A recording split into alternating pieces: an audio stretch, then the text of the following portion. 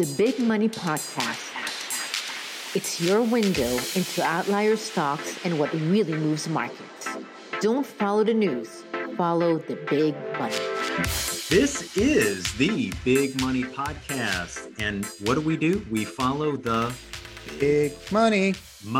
I am Luke Downey, one of your co-hosts, and I'm sitting with the esteemed and the beautiful Jason Bodner.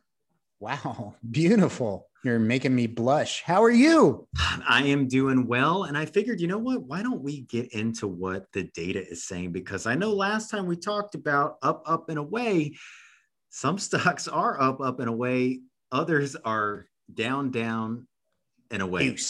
Deuce. That's right. So that's what All I'm right, seeing. let's do it. Let's do what we do best. Let's talk about our data. Let's bring get it on into the data. And you know what? We're going to look at that right now. But, what are you noticing in the data while I get everything set up? Have you been noticing certain pockets of stocks falling or what? Yeah. So what I've been noticing, what we've been talking about for the past week, right, is indexes have been rallying, with the exception of the past couple of days. Today not included because we're up today.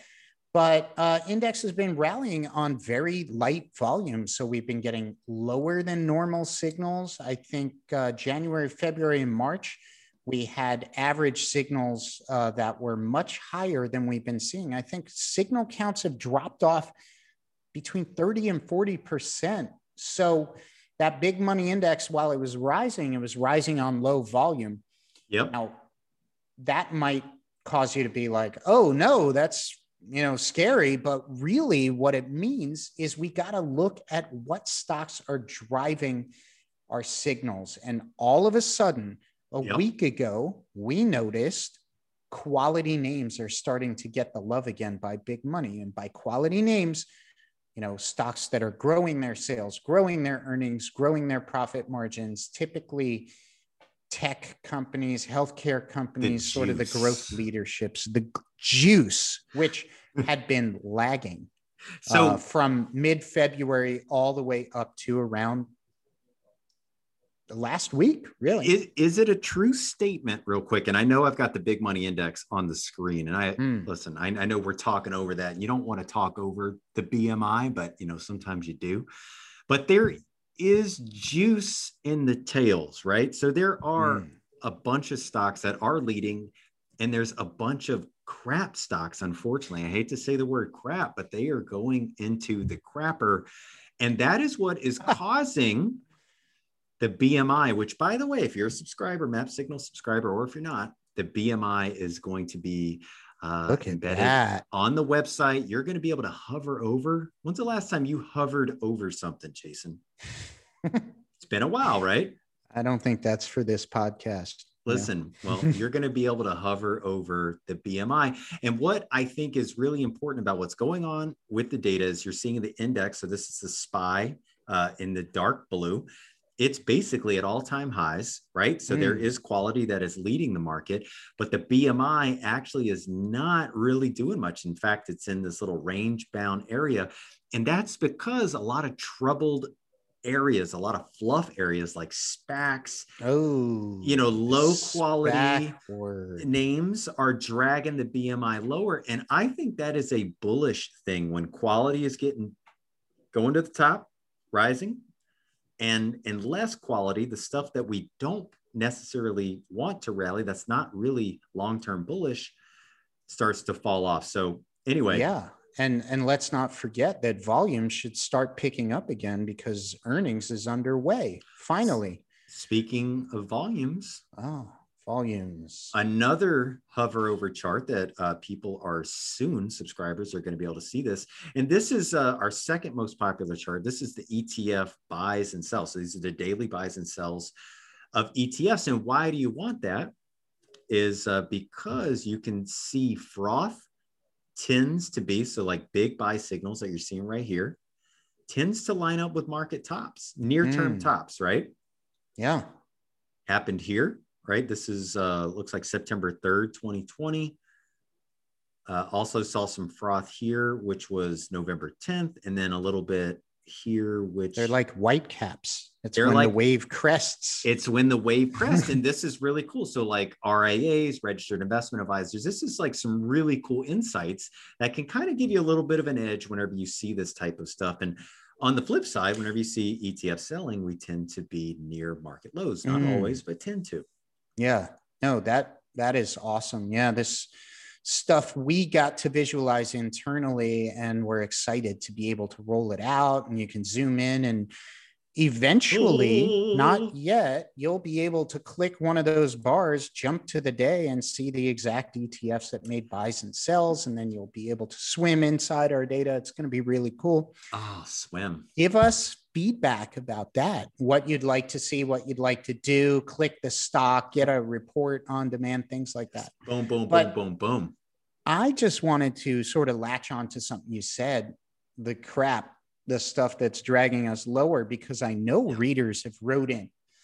Yes. They saying, hey, why aren't you telling us which SPACs to buy? Why aren't our SPACs in our data? And I think somebody even suggested, Luke, that we relax our fundamental criteria, that we're too uptight when it comes to fundamental. They said, you know, every now and then you get people, they'll write in and they'll say, hey, you know, I noticed that this stock isn't in your research that I'm really interested in, or they'll give us a few. And quite honestly, over the past quarter, it's really been a lot of these SPACs, and then really trying to educate, because that's what we try to do too, is educate that a lot of these SPACs are a lot of froth, a lot of hype. You know, I looked this morning and I saw that SPAC issuance from last year through the first quarter of this year, something around 550, 600 SPACs, something like that. Do you have a chart of that? Like, because I think I do. I think it's very recent that we've seen an explosion in SPACs. And by the way, while you're pulling up that chart, I just want to add, there is nothing wrong with hype. First of all, I'm not making fun, you know, about relaxing our fundamental criteria. We'll explain that in a second, but nothing wrong with hype if you can back it up, right? You know, Babe Ruth pointed to the stands to crack a homer, and then he hit the homer. So I have no problem if you got a hype, if you can back it up. But the problem with SPACs is they're blank check companies. They're raising cash to go acquire businesses. They don't even know which ones they're buying yet, and they have 2 years to figure it out. So we like to look at stocks. Yeah, did I say 2 or 3? Anyway. No, 2. you did. I'm just repeating kind of like they do in the rap songs. Yeah, it's subliminal. 2 years. Subliminal. 2 years. Subliminal. 2 years. No, so and I've got a chart here just so. Okay. Yeah. I just want to finish my thought on SPACs, and then let's look at the issuance. It doesn't mean that SPACs can't grow into great revenue generating and profit generating companies. It just means they don't have it now. So they're hoping to. It's a far more speculative instrument. And for us, we like to focus our process on what's working now and what's likely going to work continually, as opposed to what might work in the future. So take us through what we're looking at right now. So just early this morning it was in the wee hours. I wanted to see, you know, what has SPAC growth, SPAC issuance growth, what does it look like over the last years? When Luke opens his eyes at 3 a.m, the first thing that goes through his mind is, what does SPAC issuance look like? Listen, I started looking into it, and I found a lot of stuff that I wasn't really, you know, I wasn't liking what I saw. But anyway, just to move things along, in 2014, there were 12 SPACs issued. And then you start to see a little bit of a ramp. 2017, they got up to 34. 2018, 46. Then something happened in 2020. Do you remember what happened in 2020? Was it COVID? Am I going to fail this quiz? Yeah, it was COVID. It was a pandemic. People stayed home. Oh, I got it right. There was a lot of money that went into the system. So Wall Street basically said, you know what? We need to create more products to attract all of that money. And so in 2020, what do you see? Just about 250 SPACs were issued. And the party was just getting started, because in Q1 of this year, we're already north of 300. So wait, let's put that into context. Our system, we look at over 5,000 stocks every single day. So in 2019, 1% roughly of our stocks were SPACs. And in the past 2 years, we now have almost 10% of our stocks, if not more than 10% of our stocks are SPACs. That's spectacular. Hey, so, and you got to be wondering, look, who is behind all these SPACs, right? And I saw that looking through this, and I don't want to harp and beat up on SPACs because, listen, that's not nice to do, but there have been a lot of investor alerts. I saw that the SEC put something out there that said, you know what, there's a bunch of high profile celebrities that are backing certain, or they're just tied to a SPAC somehow. Some of the names that you might have heard of, Shaquille O'Neal, which, by the way, he's a pretty good investor. So maybe he's got something going on with the SPAC. Steph Curry, Sierra, Serena Williams, A-Rod, Bill Ackman. We know he's... Bill Ackman I've heard of. Even, get this, former House Speaker Paul Ryan is on the SPAC bandwagon. So listen. He's a speaker of something now. He's the speaker of something, but the point, speaker of a SPAC. The point is... there was a bad joke. Yes, it's a bad joke, but there's a lot of people getting on the bandwagon, and it might be hard to find. Listen, maybe 550, whatever number of SPACs, maybe they're all amazing, but I gotta think there's a little fluff out there, and I think you just got to be a little bit careful. And that's what our process. Don't say model. That's not what we want to say. It looks for the seeds of greatness. So that's growing sales, growing revenues, stuff on paper that we can measure forward success, likelihood of stocks. That is it. It's not, again, nothing wrong with hype. And Shaq may be the greatest investor of all time yet to come. But and rapper. And a rapper and a basketball player. And he does the general insurance commercials. So not taking anything away from SPAC, but he's obviously got a lot of promotional value. The Shaq so SPAC. The question is, what is he promoting? It's not Shaq. What is his SPAC? I don't know. What I do know is we developed a process, looked back over 30 years, hundreds of thousands of stocks. And when we focus on our juice stocks that grow sales, grow earnings, grow profits in great sectors, have moats around their businesses, get big money buying, we got the odds in our favor. So when SPACs show up on our research, to your point about crap heading down right behind your head, SPACs have been littering the bottom tens of our financial sector reports that go out to, hedge funds and things like that. Those are the ones that are seeing selling. We're not seeing SPACs on the buying, and they're getting really weak fundamental scores because, of course, they don't have sales and earnings yet. It's just this vehicle to raise a bunch of money, to go buy a company or merge with a company and hopefully turn it into profits.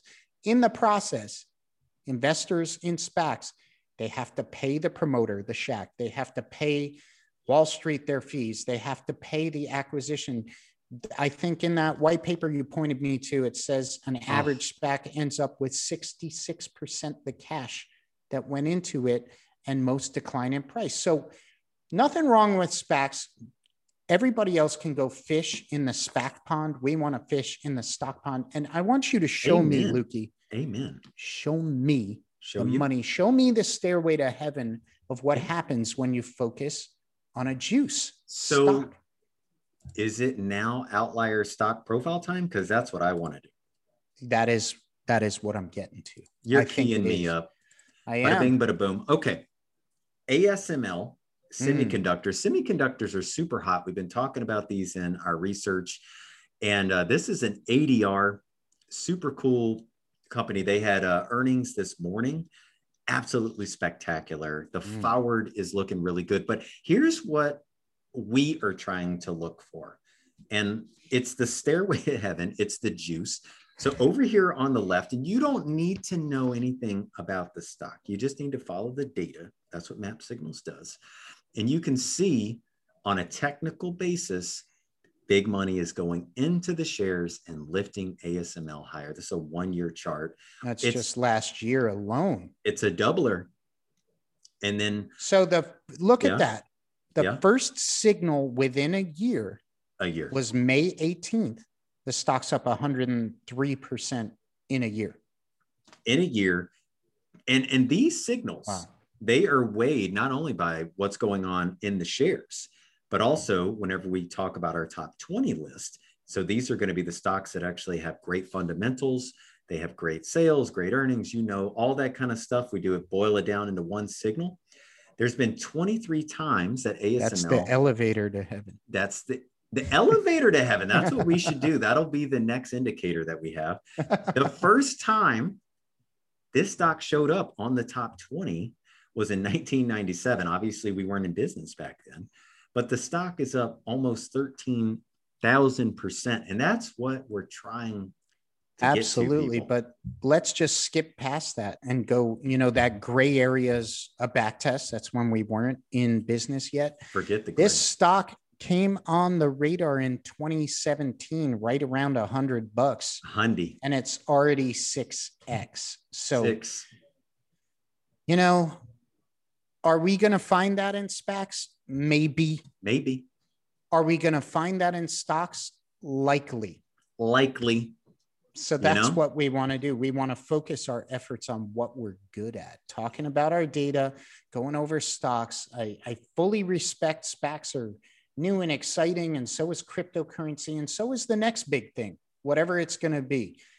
But we're really good at what we do, and I just want to keep doing that, Don't change, it's kind of like Coca-Cola. Whenever they tried to do the new Coke, and a lot of people think that was a big marketing ploy, but basically if, some of the younger viewers don't know, they had the original Coca-Cola that you have tasted, I have tasted, my grandparents have tasted.